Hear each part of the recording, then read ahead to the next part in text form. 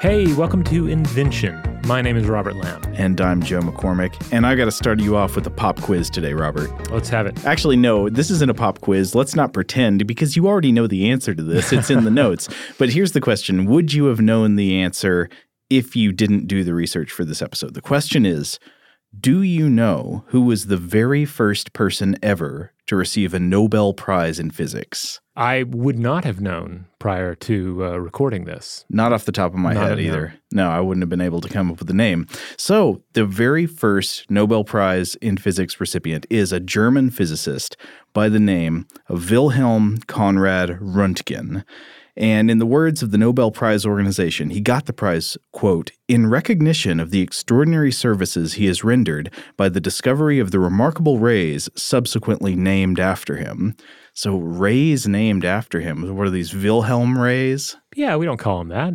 No, these were the Röntgen rays. And sure enough, if you go back into the 1890s and look at the journals of the time, you can find like articles in the journal Nature by no less than J.J. Thomson, the guy who's credited with the discovery of the electron, comparing Röntgen rays with the radiation emitted by uranium salts. But most people probably today do not know what Röntgen rays are because we call them by a different name. We call them X-rays. And that is going to be the topic for today. We're going to be talking about X-rays. Now, of course, this is a show about invention. And before you get out all your well-actuallys, it's quite true that X-rays were never at any point invented. They are not a human invention. They're a part of nature. Mm-hmm. In fact, X-rays are no more a human invention than visible light is, though what makes X-rays special is that while we've long had the ability to produce copious amounts of visible light, it's only since around the beginning of the 20th century, a little bit before the beginning of the 20th century, that we understood how to produce and control X-rays. And it's this power, the power of the X-ray machine, that we're looking at today. And that's one of the wonderful things, though, about this episode is that this is a case where we can point to one individual, one scientist, one physicist, and identify their key role in this turning point in history. Yeah, I think a lot of inventions are kind of murkier, right? Like a lot of things that we think of as inventions are actually just like slight modifications of something that came before. This is a case where there really was a tremendous sudden breakthrough, and it had far-reaching effects all over the world. Just try to imagine the time before X-rays, before, say, X-rays in a diagnostic medical context. We now know X-rays are useful for a lot more than just medicine, but just think about going to the doctor and maybe having something wrong inside you at a time when there were no X-rays. Yeah, this reminds me of the old saying about how a book is man's best friend outside of a dog. Oh, why's that? Well, because inside of a dog it's too dark to see. Yuck. But it is dark inside the body, and it was truly dark in many other ways before the X-ray. Because before X-rays, the best way to peer inside the living body, it was to look through a natural aperture. Using what you would call the old knifoscope. Yeah. Basically, yeah, if you didn't have a natural aperture to look into, you would have to make one. You'd have to cut one. And I think it is really difficult to overstate the importance of this bit of medical technology, the ability to see how bones and tissues are aligned, to see what might be wrong with them, what's broken, how are they healing. But to use a very basic example that comes up a lot discussing the X-ray and the advent of X-ray technology is you have an individual who is, say, shot by a gun. A bullet enters their body. Now, sometimes the bullet exits the body, but other times it does not. How do you find the bullet?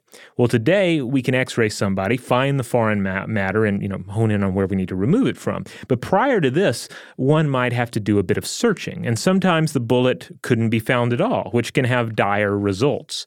In 1881, for instance, U.S. President James Garfield was shot and subsequently died in large part because they could not find the bullet. That story is actually weird and worth reading about in depth if you ever get a chance. The assassin was a guy named Charles Julius Guiteau, he was this dude who thought that he had helped James Garfield get elected. Oh, yeah. And so he thought that God was telling him that he had like a special appointment coming to him, like that he deserved a consulship or something. And he ended up shooting James Garfield.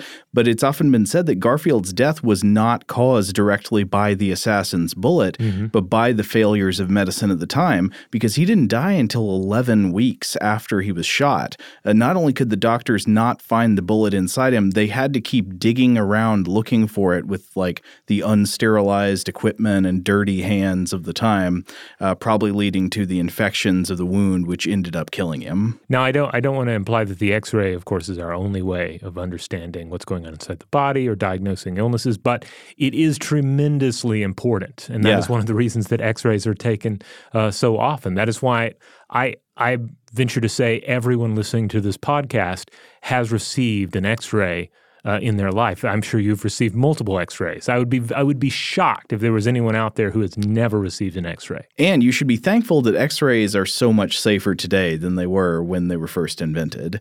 But even back at that time when they were dangerous, they could be a life-saving intervention. So a bit more, I guess, on Mr. Röntgen. So he was born in Prussia, now Germany, March 27th, 1845. He died in February of 1923 in Munich. And in the mid-1890s, Röntgen was working as a professor of physics at Würzburg University in Bavaria.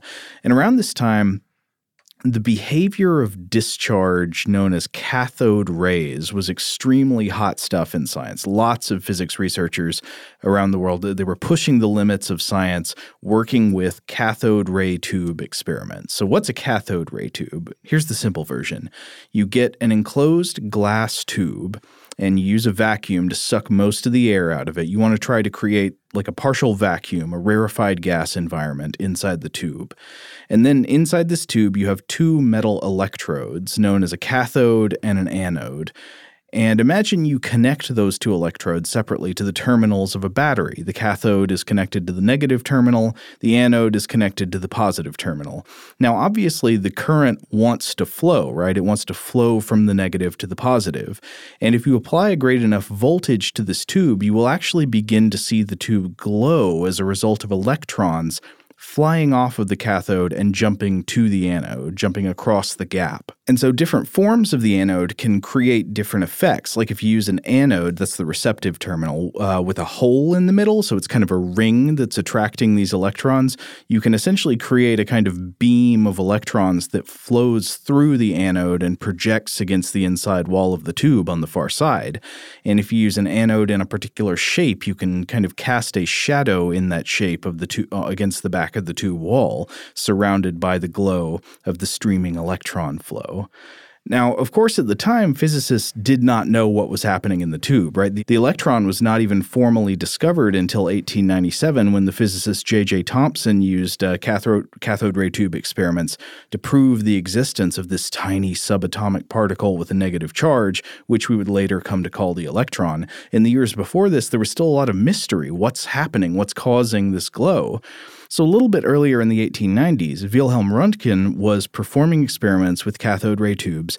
Specifically, it was on one day in November of 1895 that he was doing experiments on a kind of tube called a Crookes tube, named after the English physicist William Crookes. And while performing experiments with the tube in a completely darkened room, Röntgen noticed out of the corner of his eye that a screen of barium platinocyanide in the room with him began to glow when the cathode ray was powered up. Now, this barium platinocyanide, this is a material that was used in photographic plates that we now know fluoresces, it glows in the presence of ionizing radiation like X-rays and gamma rays. And so in this dark room, it was glowing. He found that the screen was being excited by some kind of energy that was emitted from the tube every time he turned it on. And the screen glowed as if it were being illuminated by light, but whatever caused it to glow was completely invisible to the naked eye. It was as if he had discovered a form of invisible light. Which sounds pretty freaky, right? Yeah. I mean, Cue the Halloween music. Yeah. And it is essential, though, in understanding what's going on here because they did not understand what this was. No, they did not originally understand that this was a higher energy form of the same type of radiation that that causes visible light. So he was doing experiments trying to figure out what was going on here. He immediately started all these different tests. Like he found that the rays left images on photographic plates. So that's one thing. You could use them to essentially expose a photograph. Mm-hmm. And he also experimented with placing different objects between the tube and the photographic plates. And he found that this unknown energy, which he started calling X-rays, seemed to pass right through some objects like wood and paper while being stopped by others that would leave a dark spot on the exposed photographic plate. In his most famous experiment, Röntgen extended this idea of the variable opacity or transparency of solid matter to his own wife's hand. His wife, Anna Bertha, he asked her, he was like, honey, come in. And he had her hold her hand over a photographic plate while he bombarded it with X-rays for about 15 minutes. And there's a story, not known for sure if it's true, that upon seeing the X-ray of her own hand, Anna Bertha said, I have seen my death. And when you've seen the skeleton. Yeah, when you look at the image, it's not hard to see why. It is so spooky. You can see the bones within the palm reaching up. I mean, it looks like these like long ghoulish fingers because what you're actually seeing is that the palm is composed of long bones that connect to the fingers at the knuckles. And so it makes the X-ray of the hand look like a hand with like freakishly long fingers. And then her wedding ring is in there. So it's this huge black lump on the third finger. It's creepy. You know, I can't help but think of the scene in David Cronenberg's The Fly, where he wants to drag Geena Davis's character, his former lover, into the telepod with him as part of the ongoing experiment. But another comparison I want to draw here between fictional mad science and real science and real innovation is something we've already touched on, that he was not acting alone in all of this research. There were other people engaging with the same sort of technology, sort of reaching after some of the same ideas, and he was the first person to really put things together. Yeah, so right after he discovered this, he immediately pretty much began to publicize his findings. It was the same year, and other researchers replicated them. So other people it wasn't all that hard to put together the apparatus he had. It wasn't like he had some special materials or something. He was just like, hey, try this, and people pretty easily could, and they did. And so another scientist named Arthur Schuster soon discovered that X-rays were in fact the same type of radiation as visible light, just in a much higher energy form, higher frequency, shorter wavelengths. And so it's almost like, the keys to discovering the X-rays had been lying around.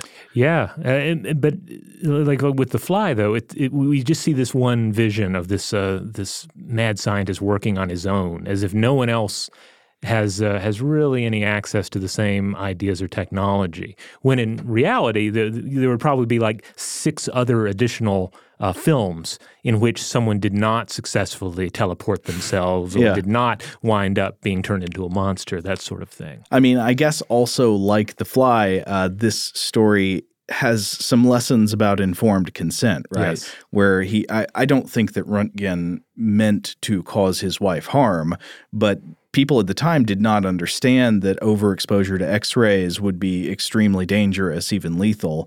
And so you have the idea here of Röntgen inviting his wife into this experiment when she didn't really know what the risks were, and he didn't either. Now, as we've touched on before, Röntgen is this turning point because there's no real reason why someone else couldn't have technically made the same discovery sooner. And this was pointed out in Early History of X-rays by Alexei Asmus. First of all, cathode ray tubes and fluorescing screens were the only required technology, and they'd been around for decades. Some researchers had even observed fluorescence in the tubing or fogged photographic plates.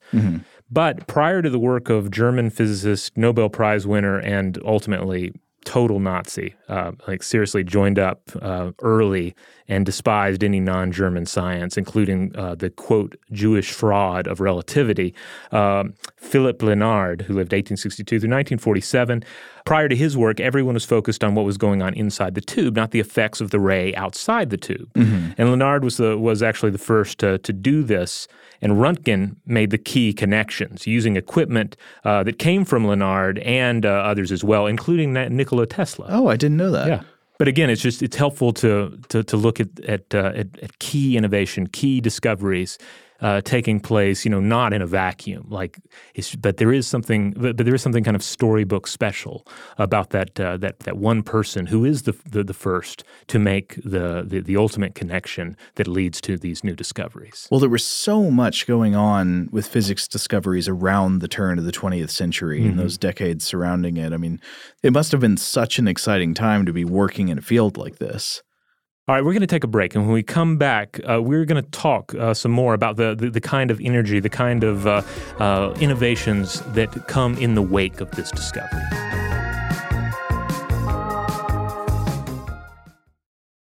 All right, we're back. So you remember the story, we don't know if it's true, but the story that Anna Bertha, Wilhelm Röntgen's wife, after she saw the X-ray of her hand, she said, "I have seen my death." And that's interesting in multiple ways because it sort of unknowingly portends the risks, the dangers of X-rays. But also I think what she would have meant by that is that she could see her skeleton, she could see inside her own body, and this was something so unusual to people at the time. Right. I mean, and then in many cases, essentially what a doctor is able to do is take the X-ray and say, "Oh, I see your death right here.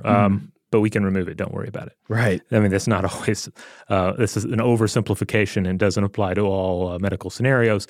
But it does give us this phenomenal ability to look inside the body and see, in some cases, things that should not be there, conditions that should not be there, or the evidence of injury. And soon after the discovery of X-rays, in fact, very soon after, it was almost immediately picked up for medical uses. Yeah, everything from examining broken bones to, as we mentioned, finding lost bullets in a body. Mm-hmm. Now, as with pretty much any cutting-edge medical technology found at the dawn of the 20th century, you can find a terrific look at X-ray technology in the Steven Soderbergh medical drama, The Knick, which I think I've mentioned on this show before. I've definitely mentioned on Stuff to Blow Your Mind before. This is just a fabulous drama that wasn't seen by enough people in the 2 seasons that it ran. I highly recommend anyone pick it up because in Season 1, Episode 6, the hospital at the center of this drama, they acquire a secondhand X-ray machine.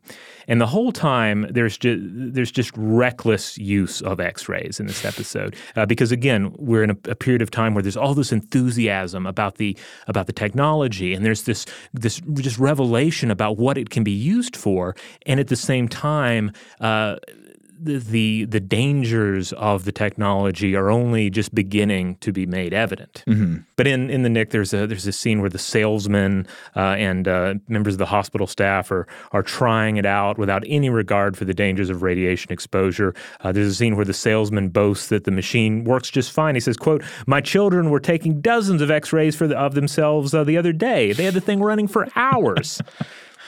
That's some dark humor.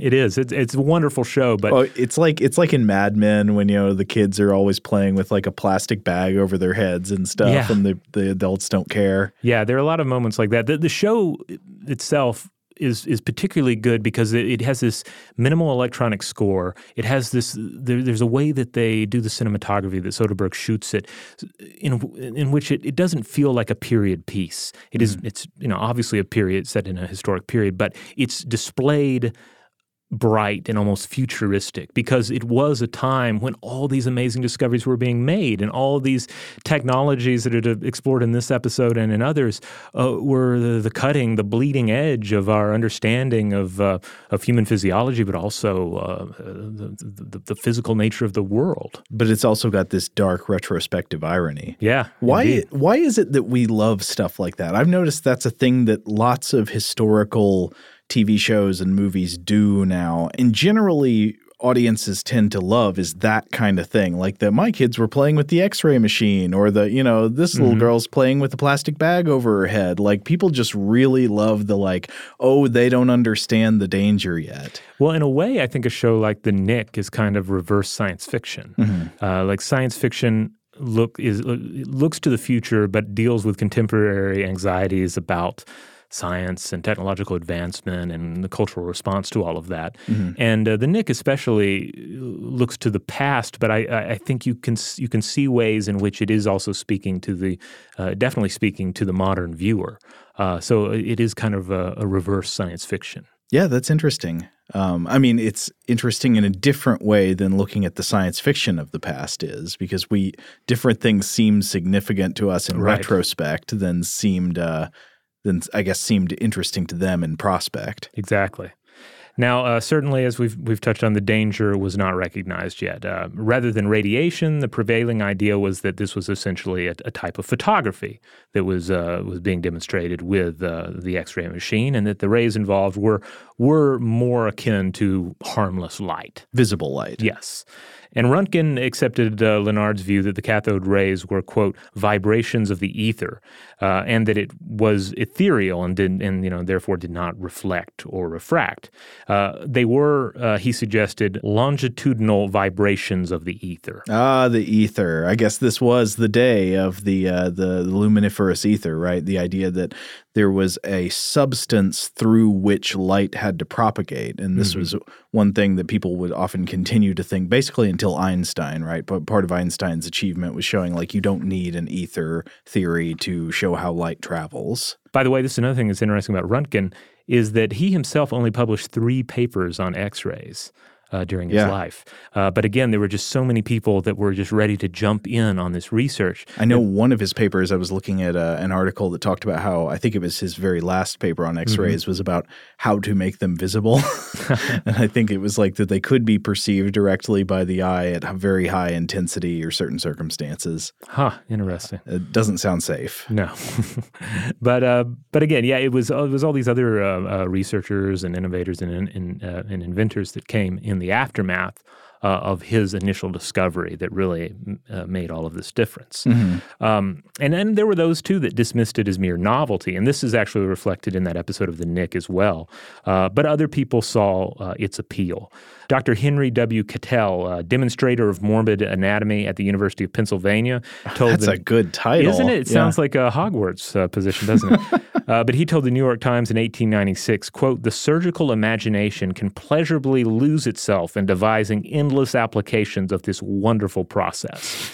And that is in contrast to other individuals who thought this was a fad, that this was just a sideshow, and that clearly wasn't going to be a major part of medical diagnosis or treatment. Now, it can't – we were talking at the beginning about how it wasn't immediately clear how dangerous it was, but it can't have taken too long for people to catch on, right? Because they would start to see the effects. Right. That was driven home in a couple of different resources I looked at here for this. The dangers apparently became clear to many of these individuals who were working with radiation pretty early. By 1897, for instance, hair loss and skin burns were already being reported because you have these researchers working without protection, exposing themselves to these rays way too much, and they're beginning to notice damage to their own tissues. Yeah, and if you want to see something really horrible, you can look up what X-ray burns look like. It is a nasty business. Now, throughout this time, researchers continued to weigh in on just what it was.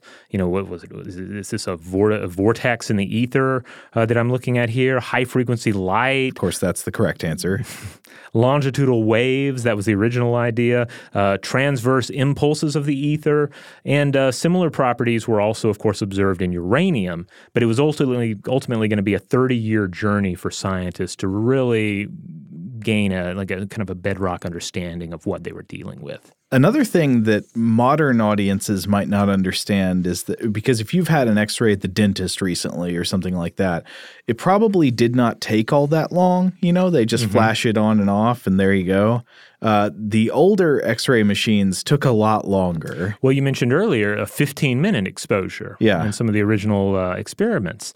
And it would require – you would need even longer periods of time for certain parts of the anatomy, such as the head.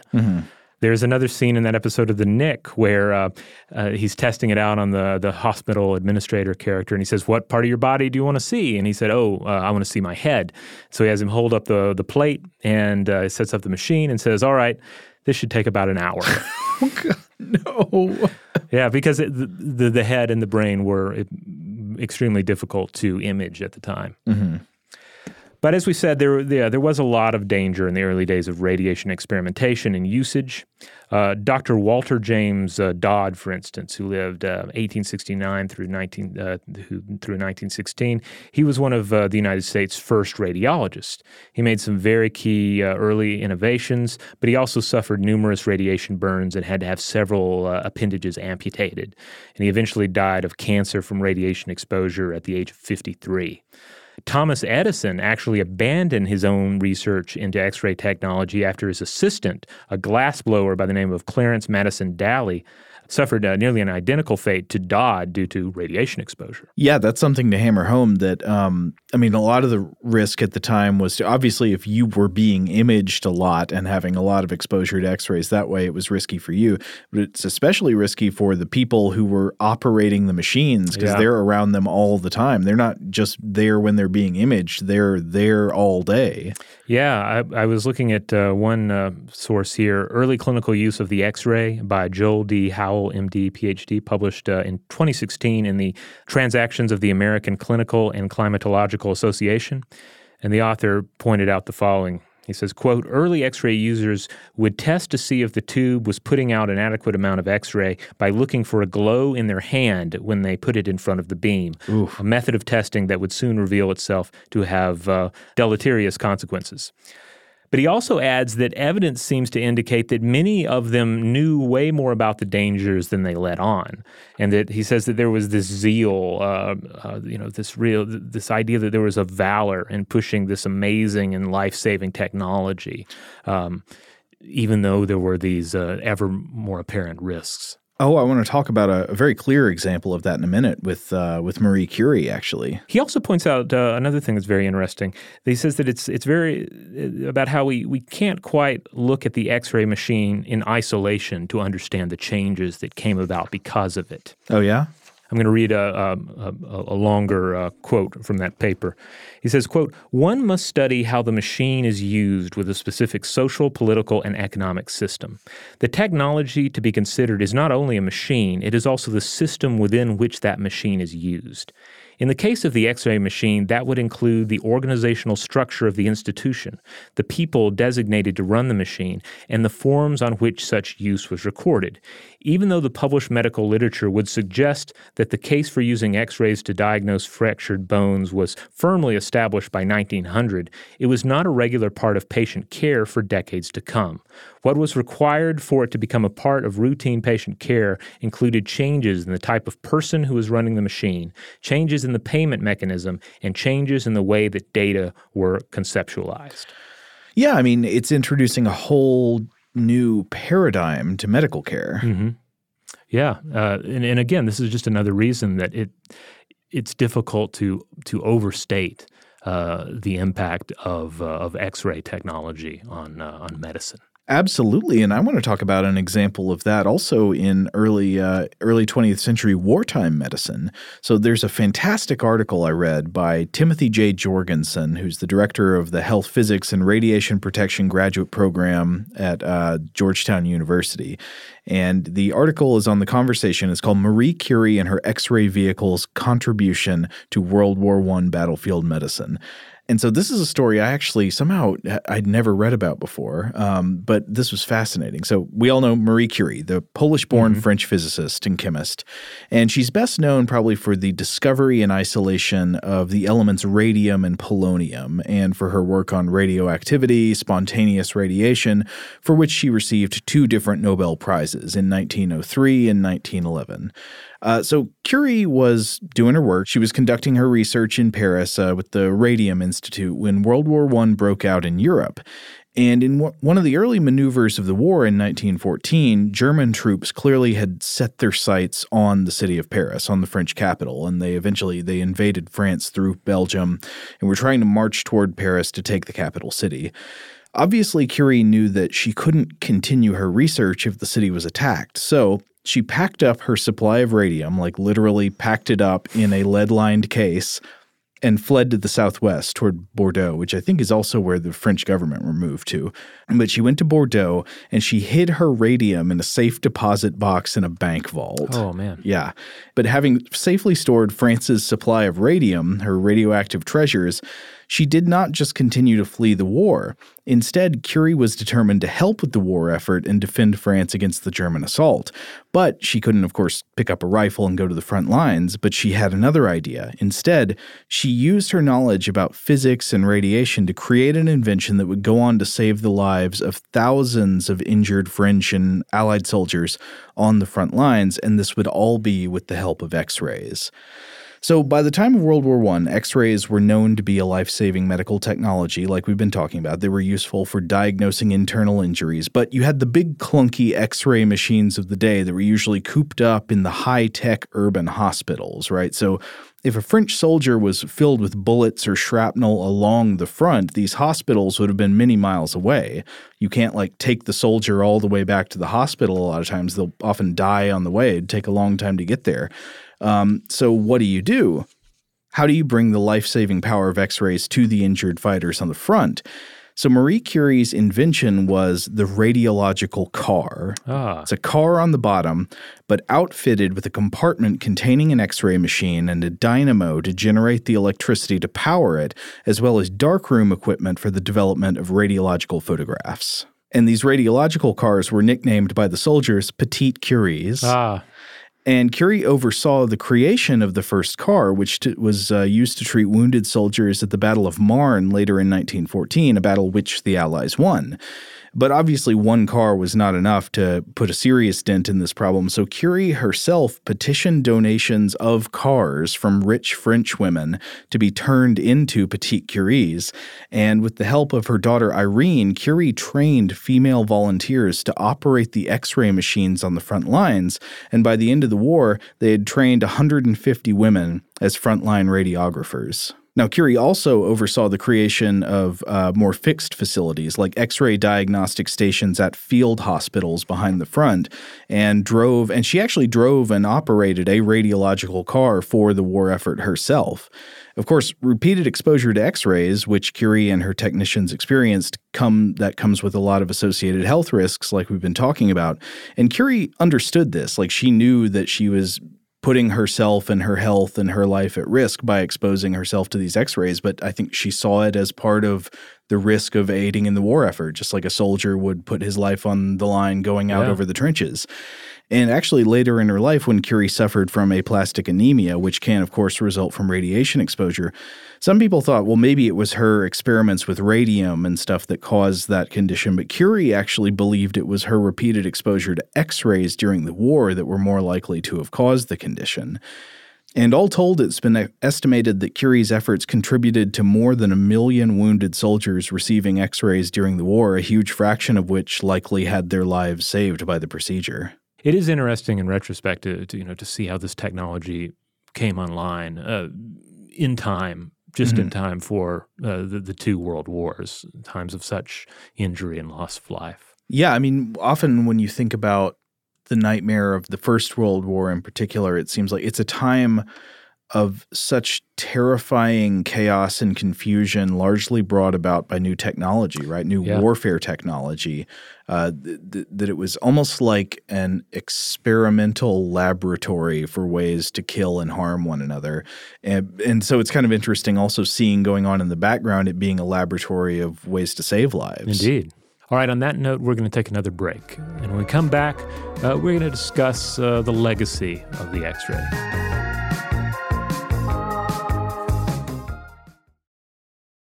So X-rays changed the world in other ways. As Richard Gunderman, professor of medicine, liberal arts, and philanthropy at Indiana University, pointed out in an article that he wrote for The Conversation, this discovery of X-ray and the advent of X-ray technology led to X-ray crystallography, which allows us to see the world at a very small scale. Yeah, to image molecules. Yeah. And in fact, the father-son team of William H. and William L. Bragg shared the 1915 Nobel Prize in Physics for this advancement. And without it, James Watson and Francis Crick wouldn't have been able to discover the chemical structure of DNA. Oh, yeah, and always got to shout out Franklin and Wilkins as well. Oh, yes. Now, additionally, X-ray astronomy allowed us to understand the greater cosmos. Yeah, and X-ray astronomy is an interesting case. It's worth putting in the context of the broader ecosystem of technology. Like, astronomy saw such an explosion of new techniques after the 1960s once we could put observatories in space. And this is largely because Earth's atmosphere blocks many kinds of radiation that we now use to image the universe. And this obviously is a very good thing, right? The atmosphere lets most visible light through while stopping a lot of ionizing radiation from space, like X-rays. And by adding space-based telescopes that could see other parts of the electromagnetic spectrum, not just visible light, we greatly expanded astronomical capabilities. For example, X-ray astronomy in particular has helped us detect and understand some of the most extreme and energetic objects in the universe, like it played a role in the detection and understanding of neutron stars and black holes. Like, we often detect black holes from the X-rays they emit, not necessarily from the body itself, but when a black hole has material spiraling into it, it spews jets of X-rays out into space as the black hole superheats the gases that are swirling into it. Now, on a much smaller scale, Gunderman doesn't mention this in his article, but airport security X-rays, no matter how much they may irritate us, they do help keep commercial flights safe in this day and age. Can you imagine if they couldn't X-ray your bags and they had to, like, open up everybody's bag look through it? Or just look you in the eyes and it was just like a trust system. You can just imagine all the myriad complications that would arise from not being able to perform that scan. Yeah, I'm going to say I'm open to being argued otherwise, but as annoying as airport security is, it would be infinitely worse and infinitely more annoying without X-rays. But it's kind of like you said, this is part of the broader ecosystem of the technology. And of course, there were also additional changes in the way we used X-rays for medical purposes, not only to find bullets and broken bones, but to spot pneumonias, swallowed objects, cavities, and even cancer. And then you get more advanced versions of X-ray scans that became possible. CT scans, for instance, beam X-rays through the body at different angles to create a superior image. Yeah, and people who are outside the medical professions might not realize how absolutely essential CT scans are these days, like how frequently they're used and how many lives they save. Gunderman points to a 2015 study in the journal Radiology that looked into the use of CT scans in the emergency department of hospitals. And the authors there just wanted to see how often a CT scan changes the doctor's primary diagnosis of a patient, right? Doctor sees you, examines you externally, they think one thing, so they order a CT scan. How often does the CT scan change what they think is wrong with you? And the study found, quote, the leading diagnosis changed in 235 of 460 patients with abdominal pain, and that's about 51%. Wow. 163 of 387 with chest pain and or dyspnea, which is difficulty breathing, and that's 42%, and 103 out of 433 with headache, which is 24%. So we can't compare this directly with the time before CT scans because it's kind of apples and oranges. But if you take it as a very rough estimate, just think about what it means that CT scans change what a doctor thinks is wrong with you 51% or 42% of the time, and then think about what that meant before we had these technologies, right?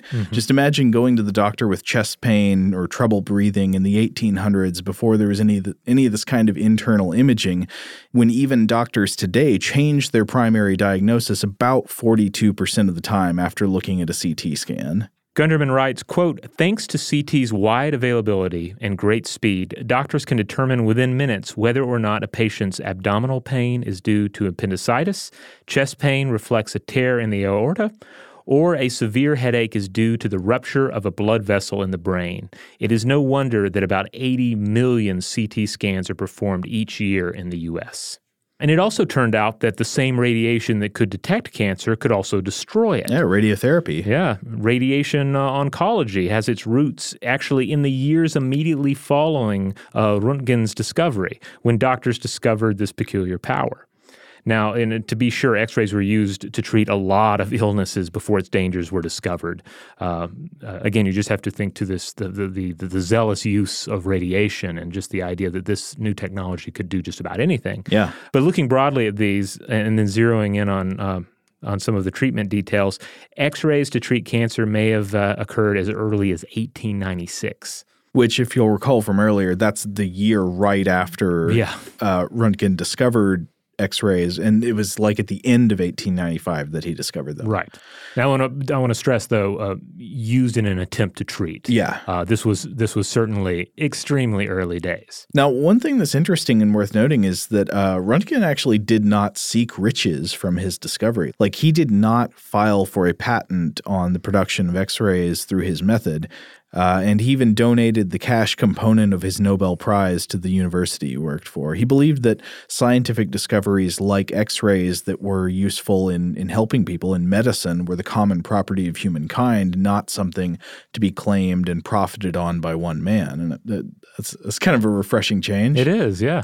Now, to recap, Röntgen discovered X-rays in 1895. The following year, Antoine Becquerel identified radioactivity, and by 1900, alpha, beta, and gamma rays had been discovered.